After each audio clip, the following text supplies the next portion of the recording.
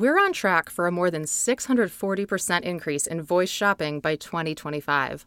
Smart home devices will carry out more than $164 billion worth of transactions by that year, according to a new report from Juniper Research. Here in 2020, we are expecting $22 billion in voice commerce revenue. Multiply that by more than 7, and you've got what experts are predicting for less than 5 years from now. Today, most voice commerce includes things like asking Lexi to order household items, but it will go far beyond that in the coming years. So what will contribute to this increase in voice-activated purchasing? It's the result of more opportunity to use voice assistants to purchase items and a reduction in friction for payments as digital wallets become connected to more devices.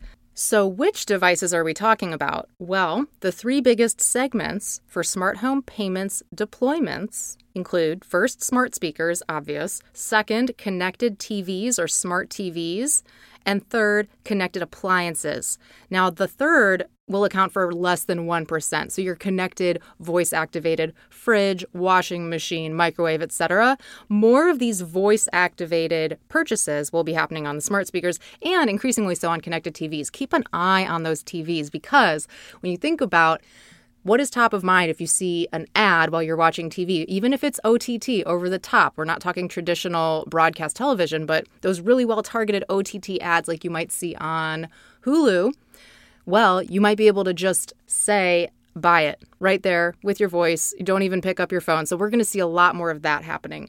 Juniper Research expects there will be 2.7 billion devices capable of handling payments by 2025.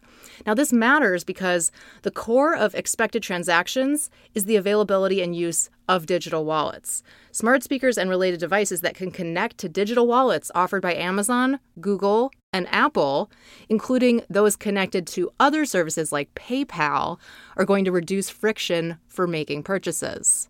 Reduce friction, increase the size of the cart, increase availability, and increase repeat customers. So this is going to just skyrocket. What have you ordered by voice, or at least added to your cart by voice? Let me know. You can tweet me at Emily Binder.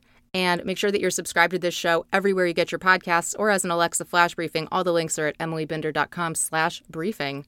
As a reminder, we post new episodes every weekday in under 3 minutes. We are off on the weekends, so we'll check back with you on Monday and have a great weekend.